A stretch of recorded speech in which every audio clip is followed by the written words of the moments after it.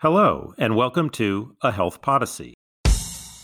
There is a recognition at both the state and the federal level that there is actually a connection between unmet social needs and costs. And I think one of the big reasons why the conversations around unmet social needs have gained greater currency is because of the recognition.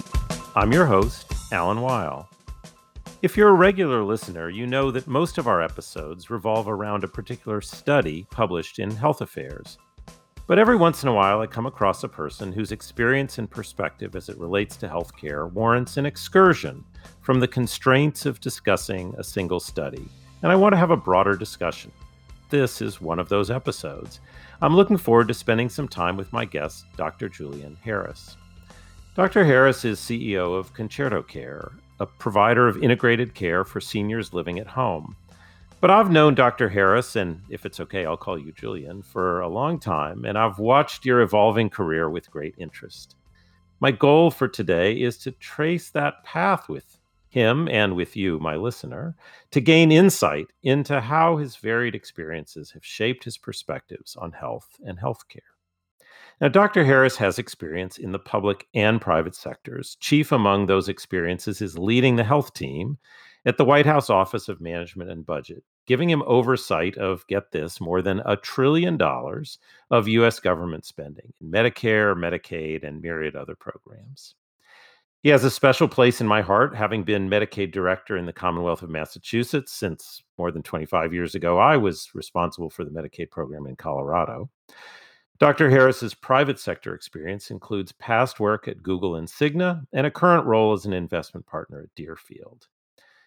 Dr. Harris is trained in internal medicine and primary care. He's practiced as a hospitalist. Julian, welcome to the program. Thanks, Alan. It's great to be here. So one of the things that I enjoy when I get to talk to you is the range of experiences you've had. And healthcare is so big and so complex.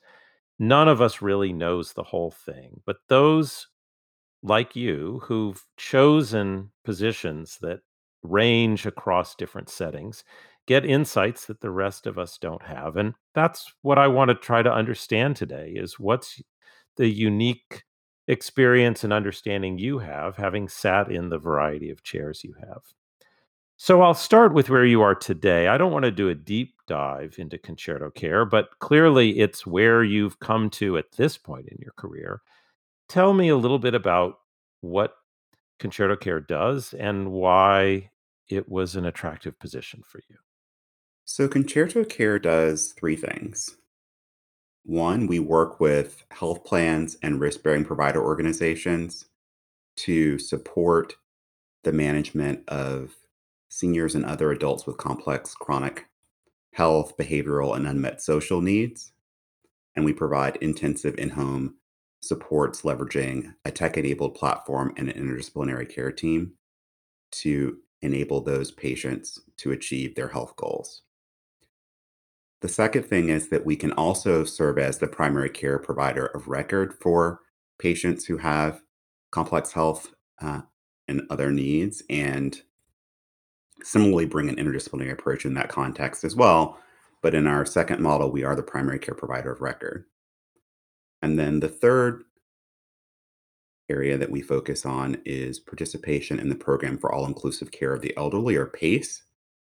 I've always felt that PACE really is centrally an intensive home based model that is augmented by things that happen in the PACE center.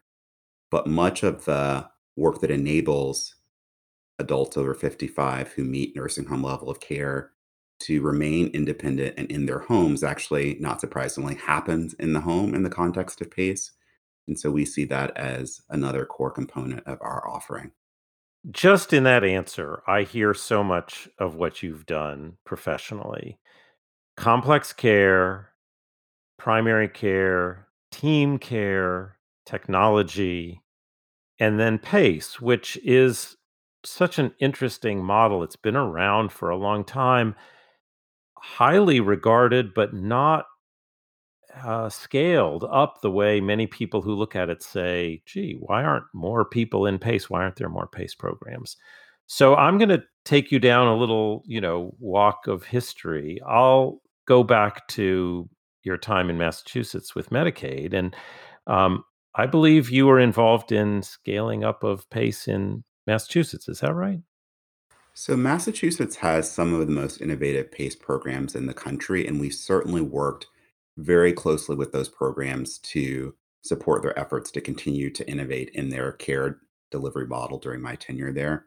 We also did quite a bit of work as the country's first capitated Medicare Medicaid duals demonstration with CMS to also think about how we address the full spectrum of primary care, behavioral care needs, and unmet social needs really much earlier than I think sort of the broader conversations around unmet social needs that have taken place over the sort of decade plus since that time.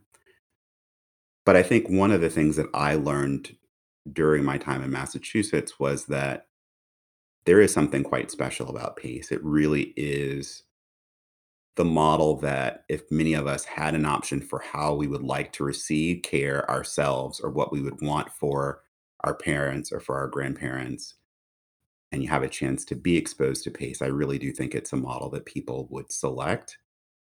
And the success of the program, not only in helping to optimize clinical outcomes and cost outcomes, but in enabling seniors to have the opportunity to socialize and to have the full spectrum of their needs supported in that context, I think is really a secret that shouldn't be a secret anymore. And I think that part of what we're excited to do is to help be a part of the effort to make PACE much more widely available and in places that other programs may not have gone historically. So, for example, one of our approved PACE programs is in an area that a number of the other sort of PACE programs have passed over. And the community that we're serving was really excited that we saw the opportunity to partner with local organizations and to make the PACE model available and to help address not only the needs in that community, but to also take an affirmative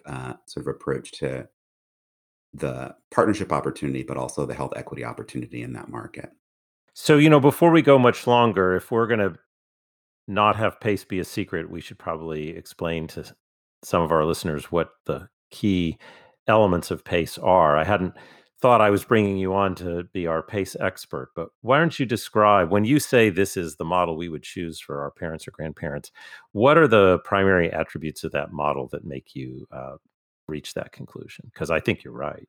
So I think there are a few key elements that are worth underscoring. The first is that PACE programs were the sort of one of the original payviders in some ways. So a PACE program is a Medicare Medicaid dual special needs plan. And so participants in the PACE program have their PACE program as their health insurer, but it also is a provider. And so in this context, we are the primary care provider of record for the patients whom we have the privilege to serve. Medicare and Medicaid, and it's interesting to be having this conversation uh, less than a week after the 56th anniversary of Medicare and Medicaid.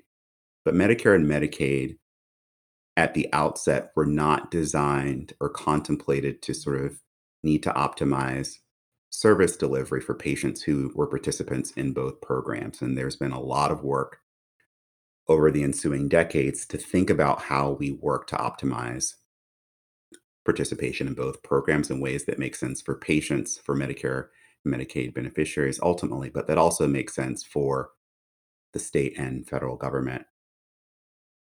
And one of the things that's so exciting about the PACE model is that those uh, sort of integration points are intrinsic to the model from a benefit perspective, from a operational perspective, from an appeals and grievances perspective, sort of across the board. One of the other things that's so powerful about the model is that the provider has perfectly aligned incentives because they are rewarded for optimizing the quality outcomes and the cost outcomes of the patient population. PACE is available to adults who are 55 and older who meet nursing home level of care and provides an opportunity for them to stay in the community for as long as possible. The PACE sort of benefit structure offers a range of services that are broader than might be sort of made available in other contexts, but importantly are deeply integrated. PACE programs in general have interdisciplinary care team rounds where the physicians, the nurses, the social workers, the visiting nurses, the drivers who pick the patients up and take them to the PACE program are all on the call when there's an interdisciplinary team round or session and bring their perspective. So, one of the classic examples that people point to in PACE is that the driver, may point out that Mrs. Jones or Mr. Gutierrez is walking a little bit differently on their way from their home to the shuttle, or they may need more assistance, or maybe they noticed a change in their speech patterns, or a range of things that might be subtle, might be things that other folks would have picked up on, but may not be things that were as readily apparent or noticed on any given day. But that approach, I think, is something that extends much more broadly. So that's a little bit about pace. That's terrific. You mentioned that Massachusetts was a leader in sort of the financial integration. These opportunities, though, have been around for a while. I mean, we've been talking about coordinating between Medicare and Medicaid for decades. PACE has been around for decades. We have the Duals Coordination Office, which had multiple options under it. You mentioned the special needs plans. I mean, it just feels like if we've wanted to do financial and clinical integration, there have been so many ways to do it, so many opportunities, and yet on the ground, we still see relatively slow growth of those kinds of models. So, what is it that uh, well, I guess I'd ask, are we at a tipping point? I mean, obviously, I'm playing into your own role in your company, but are we at a place where we could see significant expansion of these kinds of models and the kind of alignment you describe, which, as you say, does create opportunities for better care and financial success and all of the things we thought this integration was supposed to give us? I certainly hope so. I think that there is a recognition that with the right kinds of partnerships across different components of the care delivery system and the right kinds of financing structures in place, there really is a path to creating a very different model of care and in ways that enable all parties really to optimize for their respective goals, for patients to maintain their health and their independence, for payers, whether they be states in the context of the Medicaid portion or the federal government in the context of the Medicaid and Medicare programs, to have partners who are really focused on this broad spectrum of needs that have been unmet, both from a clinical perspective, from a quality perspective, from a operational perspective. And then I think increasingly recognizing the importance of unmet social needs is one of the things that, feels like a differentiator over the past, I'll say, sort of 3 to 5 years. Obviously, people have been talking about it for a much longer period of time, and we were working on it, when I was back in Massachusetts a decade or so ago. But I think that it's gained much broader currency, and we're also certainly in the context of COVID, which may be another path that you want to explore or not. But I think COVID has unquestionably exposed the importance of thinking about unmet social needs, the importance of thinking about health equity, and all of those things have been core to the ways that I've thought about what we have to sign up for if we want to optimize what we're trying to achieve for participants in these two programs, and thinking about them holistically. And so I think that's a big part of what will determine whether or not these programs uh, not only have a path to scale, but have a path to scale in ways that achieve the kind of broader goals for the system. Well, you did anticipate where I wanted to go with this because you mentioned in your earlier description the role of equity. And I feel like we were in a period of increased attention, gradually increased attention to unmet social needs. And then the equity frame has been layered over that. Um, there's a relationship between the two, but they're also quite distinct. And so I'm curious about how you think those topics come together, but also how they need to exist separately. I guess let me start with health equity. I think that, in broad strokes, I think there is greater recognition that people's ethnic backgrounds, the languages that they speak, the zip codes they live in, their genders, their ability status, their sexual orientation, and other dimensions impact their experiences of the healthcare system, but importantly, also impact the outcomes that the healthcare system enables them to achieve as it relates to their health. And what's been interesting over the past few years is a greater recognition that while we talk about that conceptually and at a high level, that we have a lot of work to do to actually even collect data to better understand kind of the dimensions of the challenge. And so I think we've seen progress in a variety of components of the ecosystem to thinking about how we enhance data collection, but there's clearly work to do there. But I also think that there has been greater attention and focus on trying to identify real and actionable solutions to address some of the challenges which have been features of the healthcare system and the experience of the healthcare system for many communities, since its inception. In the context of unmet social needs, I think one of the things that has been so striking is a recognition that while unmet social needs are tied to socioeconomic status, and I want to also make sure that we're aligning around terminology. But some people talk about the social determinants of health. I think unmet social needs has gained kind of greater currency more recently. But people are in general talking about access to food, housing, transportation. Increasingly, I think people also recognize that social isolation, the need for socialization, is an unmet social need and one that we need to bring greater focus and attention to. These are needs that can be tied to socioeconomic status, but in certain cases can actually transcend socioeconomic status. One of the examples that I use is that there are seniors who are middle class and who are food insecure and can be food insecure for a whole host of reasons.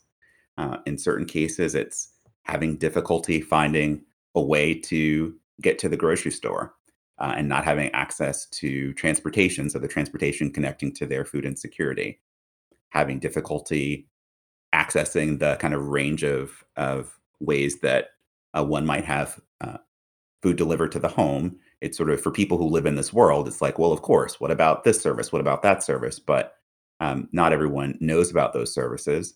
And as someone who grew up in Georgia and was state 4-H president and very connected to rural communities in the state, it there is absolutely a need to think about how we ensure that people in rural communities in this country have access to not just the healthcare services that they need and deserve, but that their unmet social needs are addressed and that we're thoughtful about the unique challenges associated with addressing unmet social needs in rural settings. So, I think that issue has gained greater currency in part because it is so pervasive. It touches every community. It crosses all sort of lines that we might think of, and really, I think there's significant opportunity, and we've seen greater focus on it. We've seen companies literally launched focused on addressing unmet social needs as their core work. There are other companies like Concerto Care where it is a part of what we do, um, but there's some companies that focus on it exclusively, and that for me is one of the signs that we're making progress. I think there's also a lot of opportunity to think about how we invest in not-for-profit organizations and community-based organizations, in addition to investing in for-profit organizations and ensuring that we're strengthening the infrastructure there as we also think about addressing unmet social needs. Well, I want to bring in some of your private sector and hard-headed budgetary experience as well, so that we look at that angle too. Um, why don't we do that after we take a short break?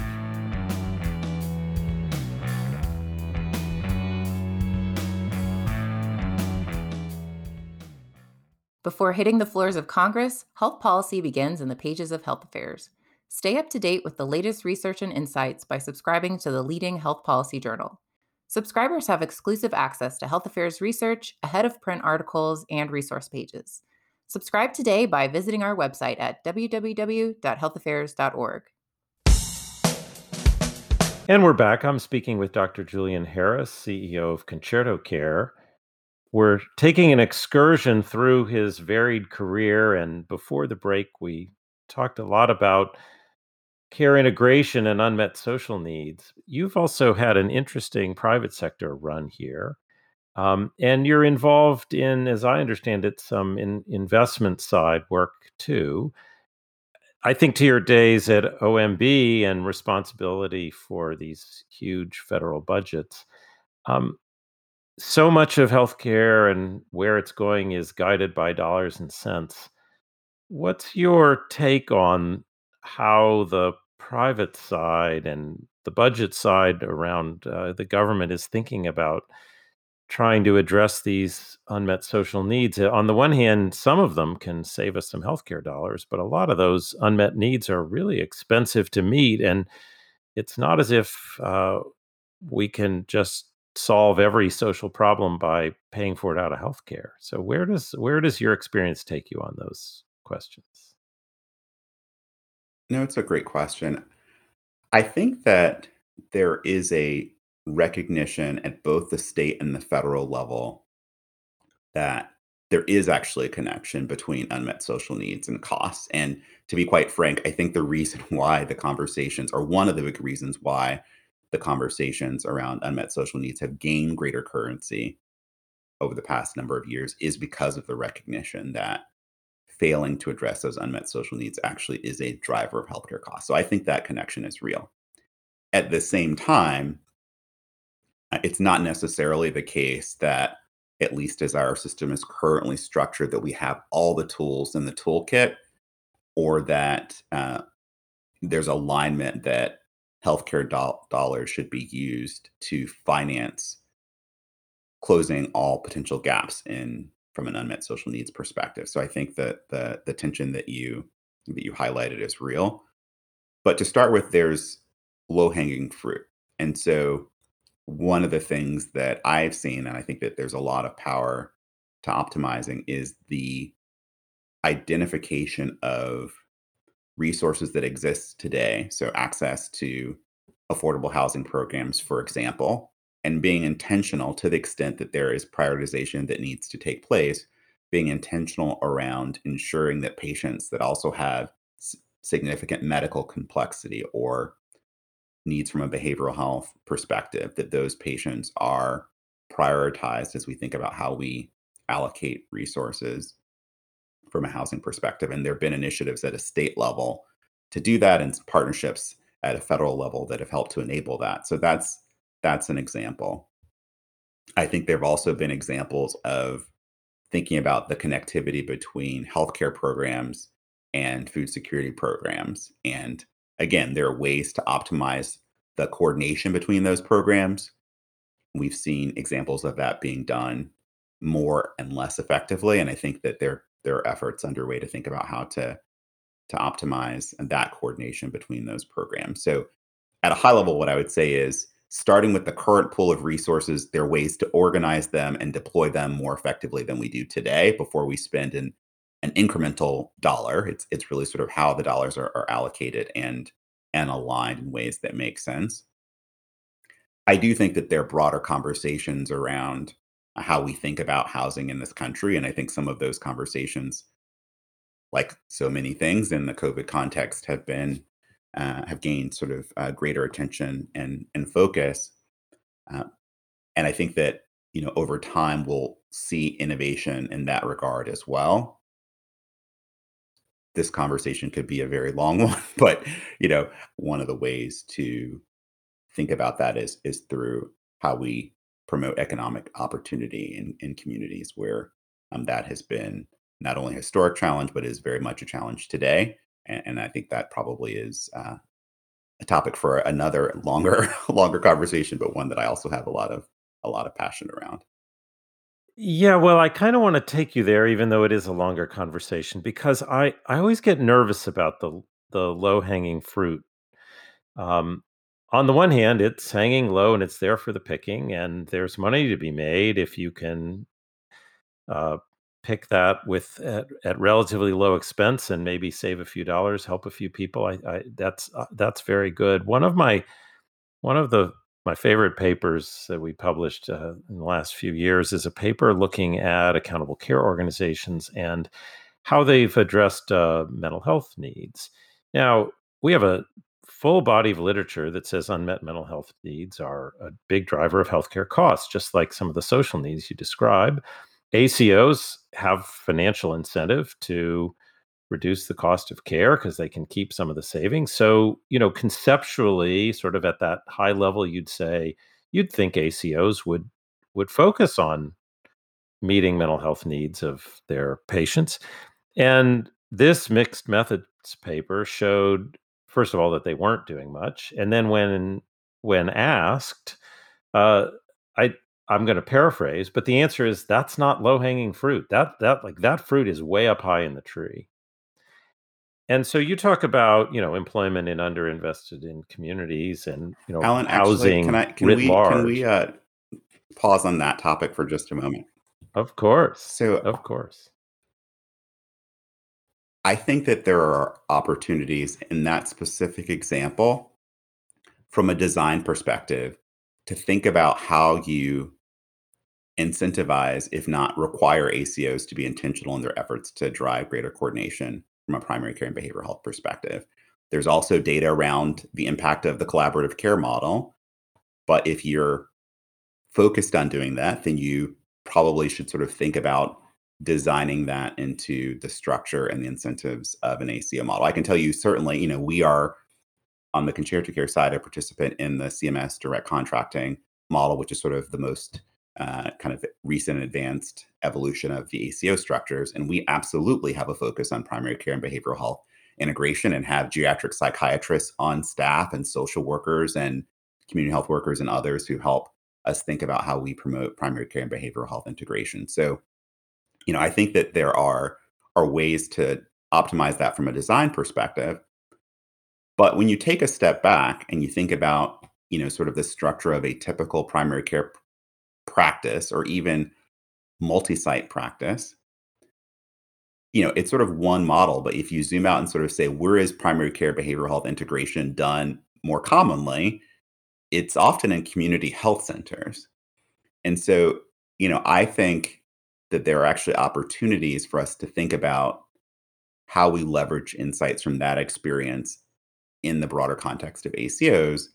But I also think if we're talking about patients who have severe and persistent mental illness, we also have to look at community mental health centers and ask ourselves why patients who are receiving more robust access to mental health services in many cases still have very poor access to primary care. And are there ways for us to partner with and incentivize those community mental health centers to sign up for helping to close gaps on the medical side as well? And this isn't actually hypothetical because it happens. There actually are community mental health centers, including some in Massachusetts, that do just that, that actually have a presence for primary care on site. The community mental health center is the trusted site of care, but they ensure that their patients are receiving diabetes care and treatment for their COPD and a number of other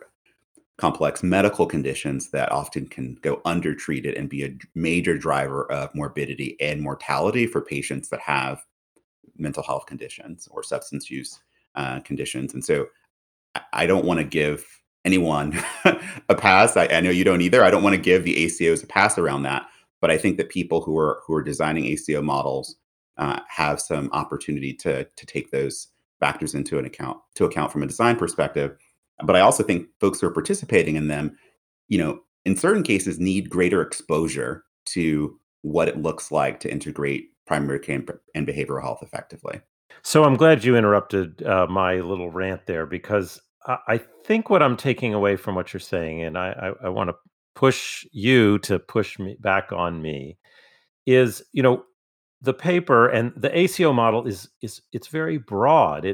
The signals, the financial signals, the care signals are very broad. And so it's not shocking, even though unmet mental health needs drive healthcare costs, that given the busyness of the day and the complexity of setting up an ACO, that you wouldn't necessarily focus there because you might focus elsewhere.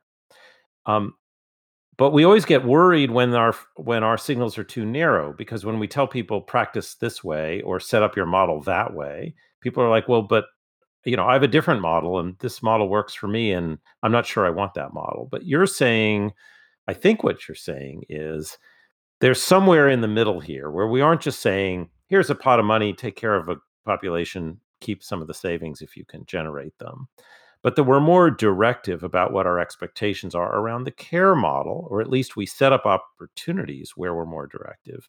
And that may be it's the combination of the financial incentive and the introduction to an alternative care model that's more likely to change care. And if all we do is dangle out the incentives, what happens is people pick the low hanging fruit, and the fruit at the top of the tree. It's hard, and some people get there, but most don't. Is that a reasonable interpretation of what you said? I think that's a really thoughtful framing. I think it's a balance. So, one of the things that we have to be careful about is ensuring that we are setting patients and the providers who care for them up for success. And that in part requires being intentional around what we measure and what the administrative burden is on the practices. I think one of the challenges in certain cases has been sort of trying to figure out, what are not only the right individual better measures, but what are the right number of measures, whether those measures should be static and for what period of time, or should they be dynamic and should they evolve? And, what is required and what is um, advised or suggested. And I say the latter piece because populations are different and have different burdens of disease in different parts of the country. The supply of providers vary meaningfully. We have real challenges with access to mental health services and having sort of an adequate volume of providers, but that distribution varies meaningfully from a geographic perspective. So I do think that there has to be, quite a bit of flexibility for the providers to think about what are the paths to optimize care based on the patient population that they serve, where they are geographically, what are the available resources from a partnership perspective. I also think, one of the exciting things about this moment is there are ways to think about technology in a different sort of way, and to think about how we leverage telehealth or telebehavioral health, telepsychiatry. And again, you'll hear me, sort of harken back again to the challenges that a rural ACO might face, or in certain cases, you know, urban ACOs might face in accessing a finite supply in certain areas where there are a lot of people, seeking those limited resources. So I'm not actually proposing that we, create a structure that is much more elaborate and sort of draconian, but instead that we're thoughtful around the goals that we're trying to achieve, that we put the right incentives in place, that we give the right kinds of guidance uh, and examples to organizations that may not have context for what good or great looks like. And, it's been my job in a bunch of different contexts to go and find good or great and to understand it deeply and to think about how to replicate it and how to scale it. I think that we could be much more effective at ensuring that the programs that we think are exemplars really do receive the attention and have the sort of platform to provide context for folks who may be earlier on their journey and may not have kind of the exposure to what optimized models can achieve. Well, that does make me wonder. You've had a stint at Google, you were at Cigna. There are various ways to replicate, to educate, to incentivize. And of course, you've been on the public sector side too. I realize this is a really broad question, but what is your sense of the role of the payer or the, I don't even know what to call Google, the information company or the government, which you've certainly been in, to create this structure? How do we divvy up these responsibilities so that each part is doing the best it can to contribute to uh, the knowledge sharing and the incentive setting so that we get more of the good stuff? There really is a role for all the players in the ecosystem. I like the way that you frame that. One of the things that I've seen play out in some pretty interesting ways is the deployment of learning collaboratives. And these are organizations that are bringing together very experienced players in a particular area of focus, other folks who are earlier on their journey. And they're really frank conversations around what's going well and where there are opportunities for improvement. There's been, I think, quite a bit of research sort of outlining the strengths and weaknesses of the ACO model, for example, and some critiques, some of which I agree with, others, sort of maybe not completely.